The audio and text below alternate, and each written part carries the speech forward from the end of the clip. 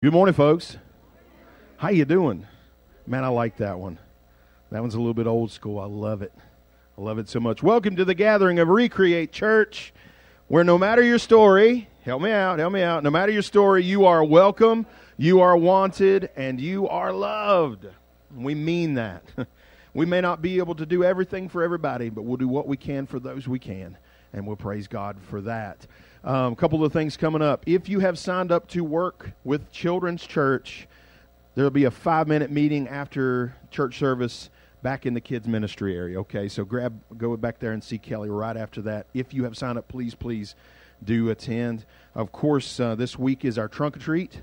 I think that's still in there. Our trunk or treat, same time as the Hillsville Safe Halloween. And some people was going to say, well, are you super into Halloween, Pastor? Nah, not really. But I'm super into telling children that Jesus loves them. That's what I'm super into. So I'm for that very much. And we may have 1,000 kids come through this parking lot. I don't know. So if you want to set that up, if you're not familiar with how a trunk or treat works, basically you come and you set up in the trunk of your vehicle and hand candy out to little kids that come by. And we've got some gospel information we'll give them and opportunities to talk to their parents too. So that I'm super for. Hey, last week was a good week, huh? Those who made it, that was pretty awesome. Our 6th anniversary. Happy 6 years plus 1 week today. That's hey, we're still here. We're still here. We had a good crowd last week. Got a good crowd this week. Man, it's nice to see a lot of these seats full. After we came back in from COVID, it was a little tough for a while. I'm so thankful for all that the Lord is doing. Here I just want to talk to you about expectations today. So, a man came in. Hey, come on in. We're glad to have you here. A man came into a business and he says, "I'm here for a haircut." The lady behind the counter says, "Excuse me, sir, what do you mean?" He said, "I made an appointment to get my hair cut, and I'm here for my haircut." She says, "Sir, we can't give you a haircut." He says, "I made an appointment." She says, "I don't know how that's possible. We didn't make any haircut appointment for you."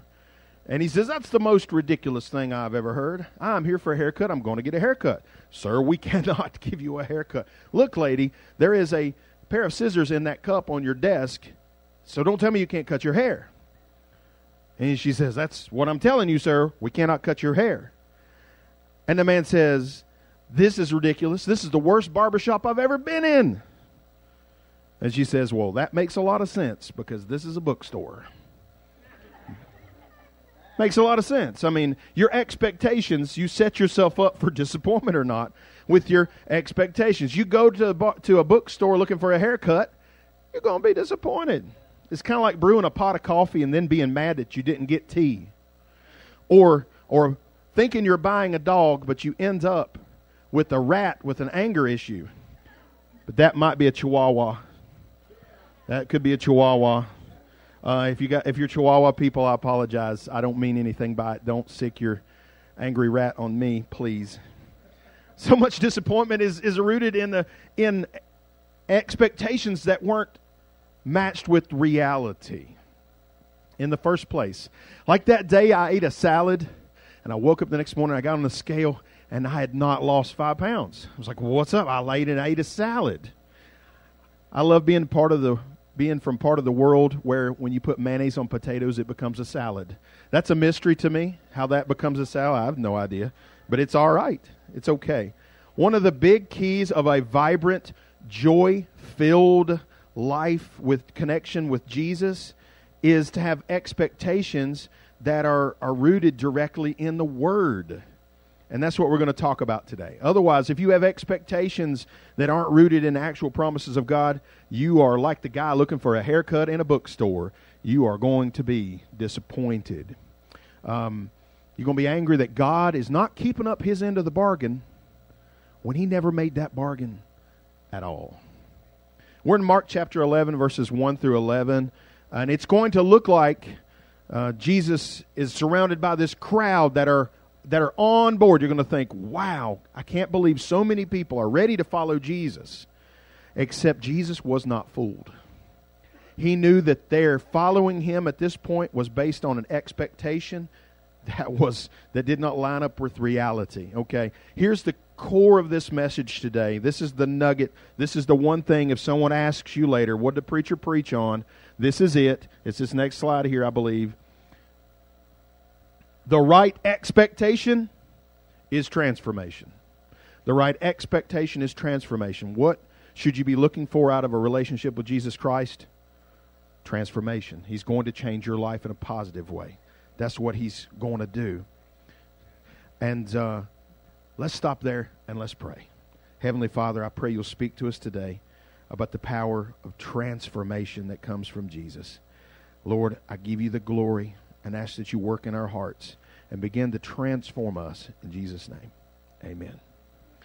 So, the story takes place here on the Sunday before the Friday that Jesus was crucified. This is usually a springtime message. This is usually like a Palm Sunday message that we get right around the time of Easter. But I think it's going to work for us. We're going through the book of Mark, and this is where we got. So I got to be sure that this is where God wanted us to be today, because this is where we are in going through the book of Mark. So Jesus and His disciples are almost to Jerusalem. Okay, they've made it to the east side of the Mount of Olives, and there's a couple small villages there on the east side, Bethphage and Bethany, and they're waiting there. He's getting ready to go to Jerusalem, and while they're there, He tells two of His disciples to go and do something, an unusual request. He said, go into the other little village. These villages are like a half a mile apart. Go into the other little village, probably Bethphage, and you'll find a colt of a donkey tied there. Untie that young donkey and bring it to me. Now you're probably thinking what I'm thinking. What the disciples were probably thinking. Oh, Jesus, you want us to go steal a donkey? What if somebody catches us while we're committing grand theft donkey? And He had an answer for that. He said, verse 3, He said, and if anyone says to you, why are you doing this? That's a pretty common reaction. He says, say the Lord has need of it, and immediately He will send it here. So the disciples did do as they were asked, and they were busted, and they did say, wait, the Lord has need of it. Now imagine somebody shows up at your house. Okay, let me just clarify. This word Lord in the New Testament, it's kurios, it's Greek. It can mean several things. It doesn't always mean big L Lord. It can mean master. It could mean boss. It can mean like sir. Say sir. It's not necessarily an automatic reference to the Lord Jesus. Now imagine someone shows up at your house and you find them hot wiring your car, and you come out and say, what are you doing? And they say, oh, the boss needs it. The boss needs it. Then folks around here might go back into the house and obtain the assistance of two fellows by the name of Mr. Smith and Mr. Wesson and come back out. That's how they deal with the situation. The people who owned the donkey, though, did not challenge them beyond that. They must have understood that when they said the Lord has need of it, they must have understood that it was the Lord, the Lord. And in that sense, they probably knew it meant Jesus. He would have passed through there before. They knew that Jesus was the Lord. That's a big deal. They're recognizing Him as the Messiah. That's important. We're going to see a lot more of that in this chapter. But just because they recognize He's the Messiah, it doesn't necessarily mean they really understand how they're supposed to respond to Him. So these folks let Jesus borrow a ride, this young donkey that had never before been ridden. That ought to show us the power of Jesus, that He has command even over creation, even over the animal kingdom, and even a little donkey knows its true master. If only we could be as smart as a little donkey and know that Jesus is our true master and obey Him all the time. So He rides this donkey the 2 miles from Bethany through Bethphage into Jerusalem. And we don't normally think of a king riding into town on a donkey, right?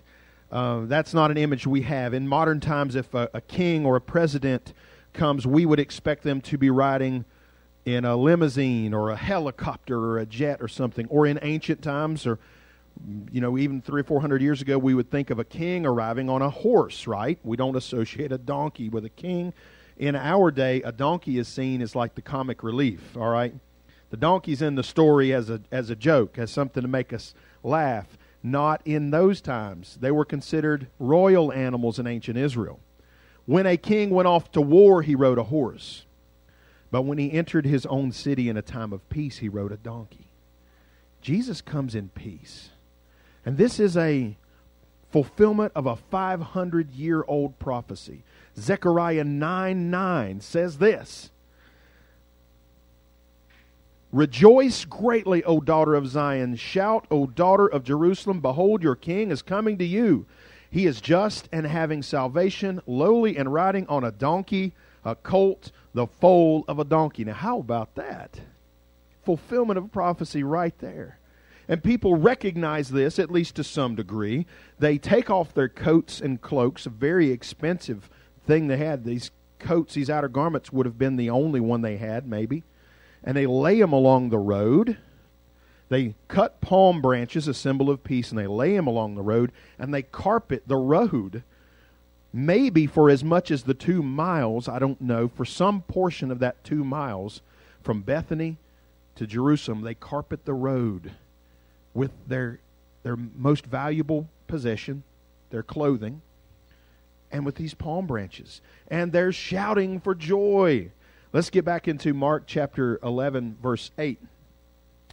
Many spread their clothes upon the road, and others cut down leafy branches from trees and spread them on the road.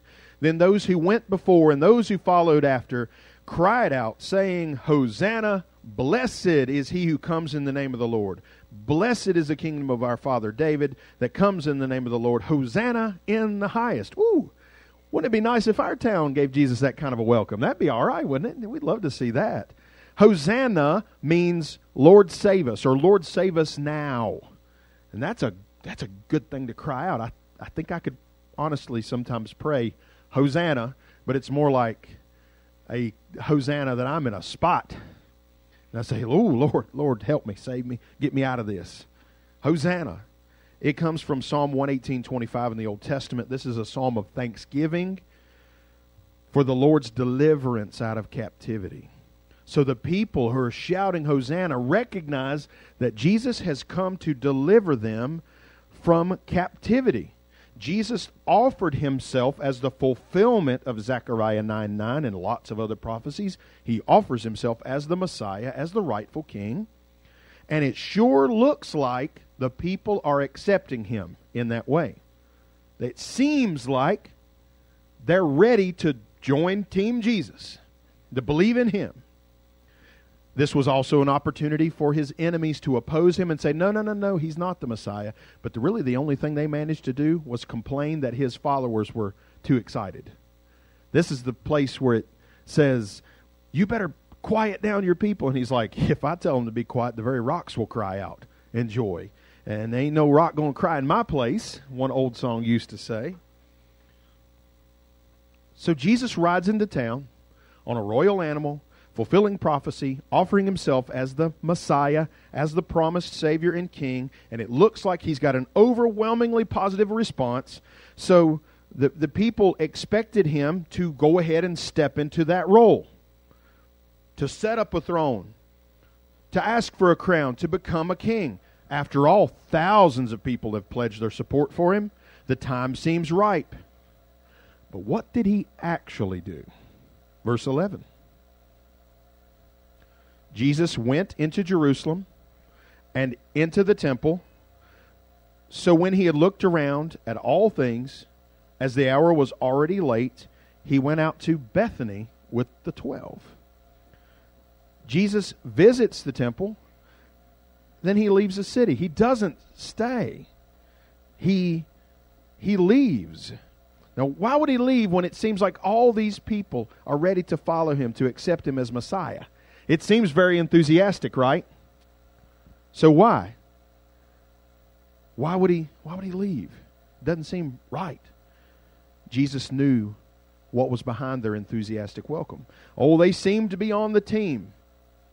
But he wasn't fooled. You see, they would have told you they believed in Jesus. But the truth was they believed in their concept of Jesus. They were convinced that Jesus was going to set up a literal earthly kingdom at that time, that he would be a king like they understood a king should be, on a throne, and he would name some of his 12 disciples to be his prime minister, secretary of state, secretary of the treasury, and so forth. And most importantly, they believed, they expected him to reveal his plan to get rid of the Romans who occupied the country at that time and to reestablish Israel as a sovereign nation. That's what they expected. They expected a revolution. Okay? That is not why Jesus came at this time. They believed in Jesus, they would say, but they really believed in what they thought Jesus would do for them materially. See, the problem is, hey, I want to tell you this. Someday Jesus is coming again, and he is going to rule, and it's going to be absolutely amazing, but that wasn't this time. This is the first time he came as a suffering Savior. Second time he's coming back as a conquering king. He did not come the first time to establish a literal geographic kingdom. They were certain that he was going to be a political and military deliverer. They didn't understand that he had come to deliver their souls. Now, I said at the beginning, the core of this message about expectation, the right expectation is transformation. If you're looking to Jesus for some other answers, you know what? He cares about all those things. He absolutely does. But his purpose is not necessarily what we think it is. His purpose is to transform lives, to save souls, to give us hope and a future. Not always just the immediate things that we see. So Jesus heard these shouts of Hosanna, but he's not fooled. He knows that by the end of the week, some of these same people who are shouting Hosanna will be shouting, crucify him. The huge crowds would have told you they believed in Jesus, but they didn't understand the truth about him. When Jesus does not meet their expectations, they're going to turn away. Jesus knew this. That's why he went back to Bethany. He didn't let them make him a king. They would have made him a king that day. And the revolution would have started that day. This whole city of people wanted to follow him. But he knew better because he knew their real hearts. Look, I'll tell you right now, as much as I want everybody to follow Jesus, because I believe there is life and hope and peace and renewal and regeneration and forgiveness and reconciliation in Jesus. I want people to believe in Jesus, to follow Jesus. It's got to be for the right reasons, or it won't make sense. So I want to get real personal for a minute, not picking on anybody, but just you within yourself. If you say you believe, what is it that you believe? Why do you believe? If you say, yeah, I believe in Jesus, yeah, I'm a Christian, what are you expecting from him? If your belief is rooted in something that's not in the Scriptures, you are setting yourself up for disappointment. You're looking for a haircut at the bookstore. So I'm going to give you some, hey, I love to give you good reasons to believe, and we're going to get to that. I'm going to give you some bad reasons to believe. All right?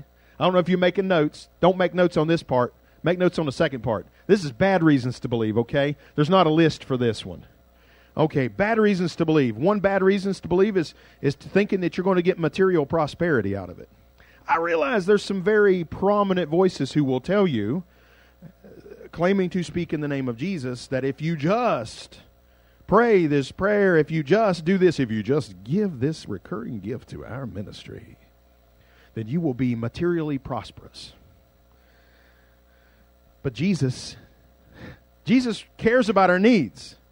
I'm going to tell you right now, Jesus cares that your kids need shoes and your power bill is due. He cares. He cares maybe more than you do. And you take those needs to him, and I've seen this, he'll meet your needs. He will. But if you think there's a guarantee of wealth or material success as the world measures it, think again. 12 disciples, right? Guys closest to Jesus, right? Did they become materially wealthy and successful in the ways of the world? No. They lived homeless as travelers for the rest of their lives, and most of them gave their life for the cause. It just doesn't work that way. If you come looking for Jesus to make you rich, there's only a few people who manage to do that, and that ain't even Jesus. I don't think it'll work for some of these guys. Another bad reason to leave, thinking that it'll make you have an easy life. Now, people get mad when they say, hey, I'm trying to follow Jesus, and I don't understand why is life so hard. I find myself saying that. In my day job, my job is, among other things, to make sure that some equipment is working in a factory setting. Have you ever worked in a factory setting? That equipment don't want to work. And I got to make it work. And I say to myself, Lord, I think you're trying to teach me a lesson right now, and I sure hope we get to it real quick, because this thing's not working.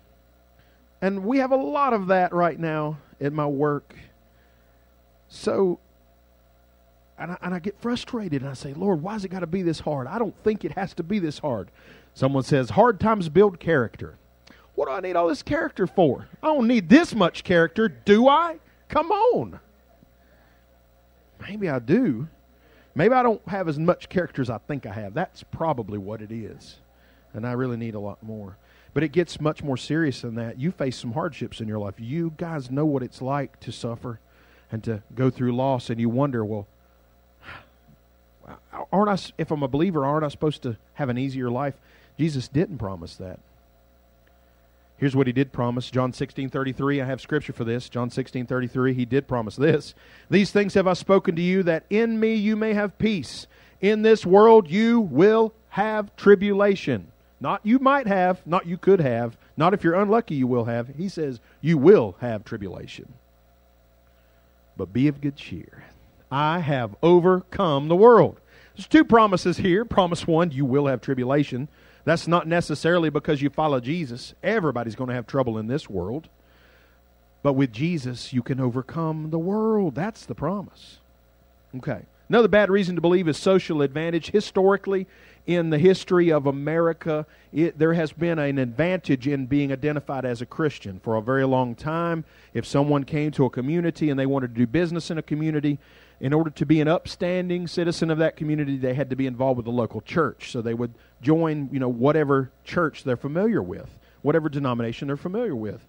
There is still a little bit of that around, but it's by and large going away.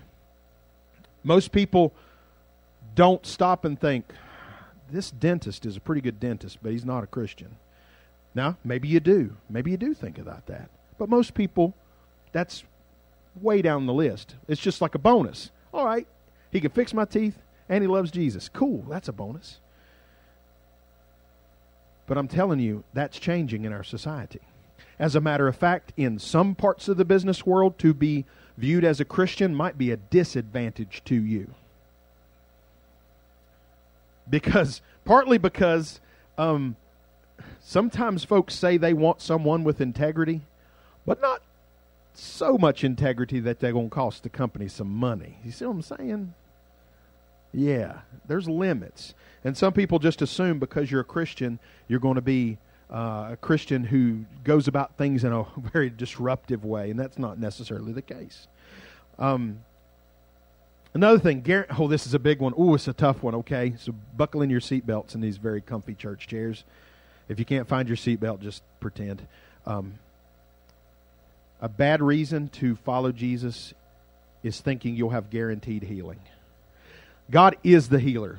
Jesus is the great physician. He absolutely can heal, and He does heal. But there are times when the Lord works through sickness rather than by taking sickness away.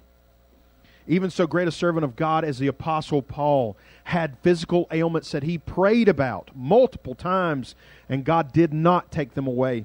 He said to Paul, it's better for you to stay where you are, and that's a bitter pill to swallow, isn't it? But understand, God absolutely can and will answer prayers for healing.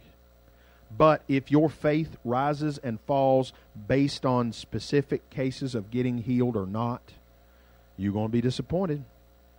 This next one I call the cosmic vending machine of blessing. As if God is a cosmic vending machine that you insert a prayer or enough prayers and you push the button and out pops whatever it is that you want. And that sounds real nice. But God never made that promise. Let me tell you, here's what I found out. That real, true, mature faith is found when you learn to trust God even when you're not getting those things you ask for. If you can trust God then, something's happening in your faith. If you can pray and it doesn't happen and you still trust God to know what is best, that's when something major is happening in your faith. And there are other things. We could keep on building this list. I just toss in a few at the end. If you think believing in Jesus will mean you never doubt, or you'll always have a feeling of control over your life, or free you from the responsibility for your actions, or make all your relationships work out the way you want, you're going to be disappointed. Now here's a little redeeming truth. Just about everybody who starts to follow Jesus or tries to follow Jesus begins with some of these misconceptions. You don't start out as some kind of fully formed, mature believer from the beginning. No, you start out as a spiritual baby and you grow, and you'll have to, even a true, honest-to-goodness believer will have to grow through these things. And I can tell you, you can show up for the wrong reasons and still get the right thing. Praise God for that. My grandpa on my dad's side told me he started going to church because that's the only legitimate place you could meet a nice girl at the time. That at that time in our culture, you just did not meet some girl somewhere for the most part. If you wanted to meet a nice girl, you met her in church service. And he did meet a nice girl in church service. He met my grandmother, and she was a good and godly person. They had a pretty good life together. But let me tell you, Grandpa showed up for the ladies. But he found the Lord. He did find the Lord. Praise God for the ladies who have influenced a fella to get their heart right with God. And the opposite is also true, maybe a little less common. Praise God for that. I don't know why it is so often the lady understands it before the man. It's so often the case, though. Look, we're going to start out with some of these issues. We're going to start out in our faith saying, okay, I'm a Christian now. Things should work out pretty good in my life now. And then you're going to run into some stuff that's like, wait a minute, I did not sign up for, what's that word, tribulation? Nah, I don't think so. I didn't sign up for that. I signed up for everything good and the Lord smiling on me and birds landing on my shoulders and singing sweet songs and driving into the Walmart parking lot and the perfect parking space opens up and there's a beam from heaven down on it that says you are blessed and highly favored. That's what I signed up for. And when you start getting something else, you're like, I don't know about this. You're going to have to outgrow that. And you can. If you're willing to pray and seek the Lord and do the work, you can. If you are not willing to pursue growth through these hang-ups, that's when you need to stop and check your spiritual pulse to make sure you have truly committed your life to Jesus. Just stop. I don't want to put anybody's doubts in anybody's heart at all. We got enough doubt in this world. But I will say this. You really make sure where you're at. You will not be perfect, but are you pursuing the Lord? It is easy enough anybody can say they're a Christian. Anybody can think they're a Christian.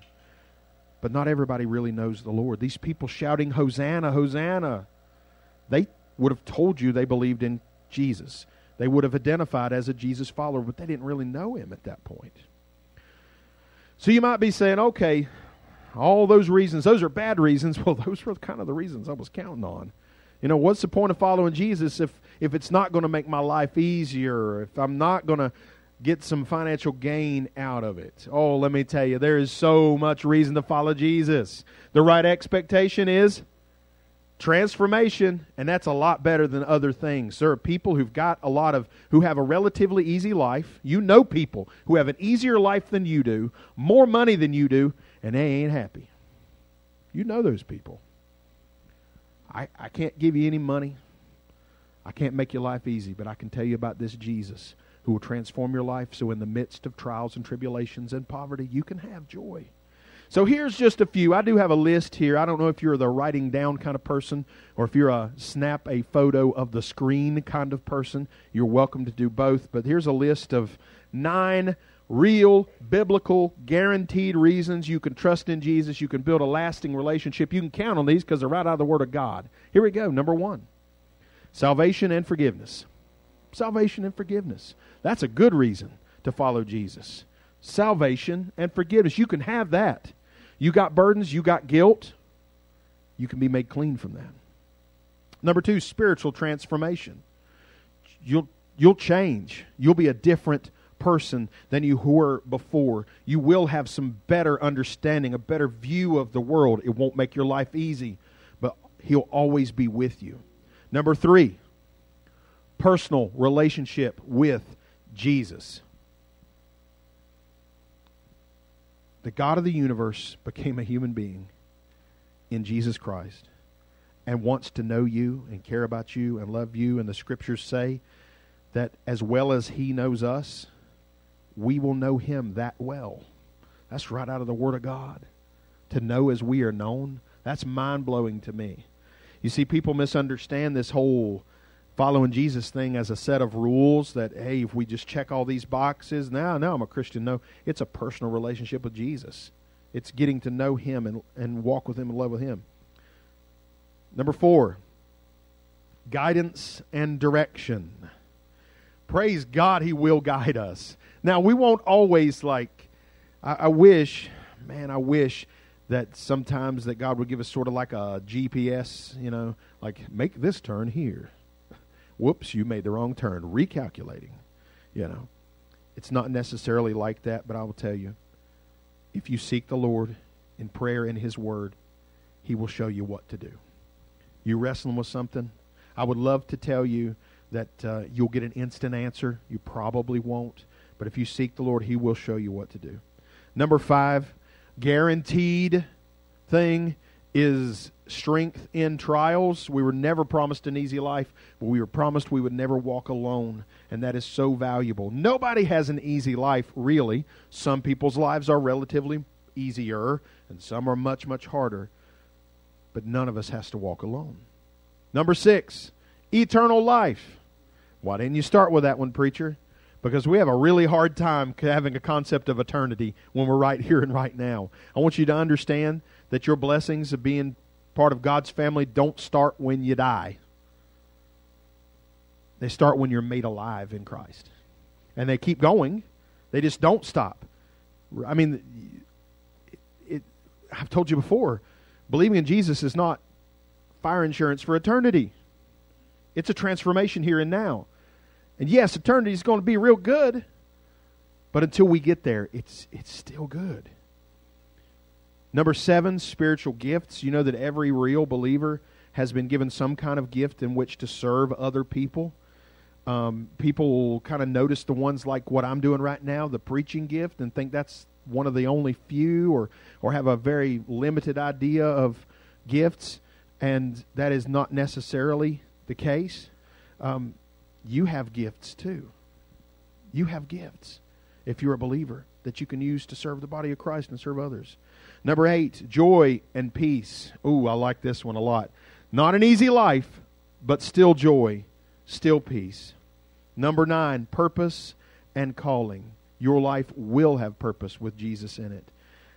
It may be different than what you expect, but it's there. These are expectations that are real. You can build a relationship with Jesus on this kind of stuff. This is the right thing.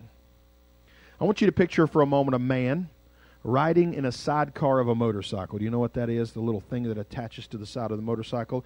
It's dark. And this man is riding with his brother, and they're headed to the zoo, of all places, going for a visit. And this man is riding in this motorcycle sidecar, and he is thinking, and to his slight surprise, he's praying. Now, to most, this man is successful. He's a war veteran. He's an intellectual. He is a professor at the world-renowned Oxford University. He looks like he's got it, but he's deeply unhappy. He's angry. He's bitter. He's poisoned on the inside. We'll call him Jack. That was his nickname, Jack. Jack's mother died when he was a little boy, leaving him with a father who had some very bad issues, a father who wasn't really made to be a father. Maybe some people in this room know that pain. And this father was not there for him and did not care for him, who was distant, and he was demanding. He went to war and watched his best friend get blown up beside him. Awful. He was raised in church, but he didn't want anything to do with church or a God who would have let such things happen. He decided that in a world that is this hard, how can there be a God? And he was deeply, deeply unhappy. He had some good friends, though. Praise God for good friends when we're in a bad place. These are friends who continued to pray for him, friends who were believers, and one of them was a fellow professor at Oxford. He was in the same literary club. They were both writers, and his name was John. John had endured a lot of hardship in his life, a lot of pain in his life. He had also seen the horrors of the very same war, and yet he chose to trust God for it. John prayed for his friend Jack. He talked to him for years. Eventually, Jack came to the point where he had to admit God was real. Now, he wasn't ready to become a Christian. He wasn't ready to make any sort of commitment like that, but he did say, okay, there must be a God. Don't understand this God yet, but must be a God. 3 years later, he's riding in the sidecar of this motorcycle, and he's thinking, and he's praying, and the light bulb comes on. And he puts his trust in Jesus at that time. And he described himself as being surprised and overwhelmed by joy. The joy that he'd been missing. Nothing has changed in his life. His history is just the same. His situation is just the same. The only thing that's changed is his heart has been transformed, made new. His life's not easy. His past is still terrible, but he's made new. And this man gets out of that motorcycle sidecar different than he was when he went in. And that's where it started. And he went on to become one of the most influential Christian intellectuals of all time, and a renowned author of many books, many of which you might have read if you've ever read the Chronicles of Narnia series. Because this man's nickname was Jack. That's what his family called him. But his real name was Clive Staples Lewis, better known as C.S. Lewis, the author.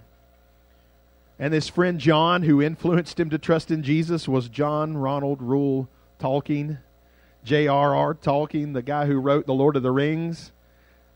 They were buddies at Oxford. C.S. Lewis had the wrong expectation for years. But when his expectation became transformation, things changed for him. He got the transformation. Look, I'm telling you right now, Jesus cares about you and your everyday problems. He does. He absolutely cares. He cares about the bills. He cares about the battles. He cares about the burdens. He cares about the relationships that you've got that are under a lot of strain. He cares about all of that. He cares about the things that you're fighting that you feel like you'll never win against. He cares. And you can take those things to Him, and He will absolutely help you. But I'm telling you, beyond all those wonderful things, He has a better, truer purpose. He's going to transform you. He will save you if you trust in Him. If you say you believe, what is it that you believe? Are you believing because you think you'll get your wishes granted, for things to get easier? You know what? I hope things do get easier for you. But that's not the right reason to believe. If you believe in Jesus Christ as the one who will transform you and give you new life, you'll have that. The right expectation is transformation. And I don't know if anybody needs to seek that right now or just get a reminder of that right now. But let's pray, and you pray along too if you need to. Heavenly Father, thank you so much that Jesus came to transform us. Thank you that He cares about our material needs. Thank you that He cares about the stuff we're going through. And thank you, Lord, that even if those things don't change, even if our hardships do not change, we can change. We can be transformed through the power of the name of Jesus Christ, our Lord. God, help us to be people that when we shout Hosanna, we do it with the right heart, a heart that's looking for transformation, not just to get some earthly things that we want. God, I want to pray for anybody who is receiving this message live or through a recording later. Lord, that you'd work in their hearts, and if they need to pray and be saved, they would do so. And they'd pray something like this, Lord. Father in heaven, I believe in you. I believe Jesus is your Son, the Savior. I want to be forgiven of my sin and transformed. I give you my life, and I ask for a new life from you. In Jesus' name we pray. Amen. Amen. Amen. So glad that you were here for this today. I pray the Lord's doing work in your heart and your life. Next week, Lord willing, we're going to start back at Mark chapter 11, verse 12, and we'll just keep going from there. And you say, well, how long are we going to be in the book of Mark, Pastor? Until it's done. I don't know. How long is that going to take? So let's just enjoy it. It's been a good ride so far.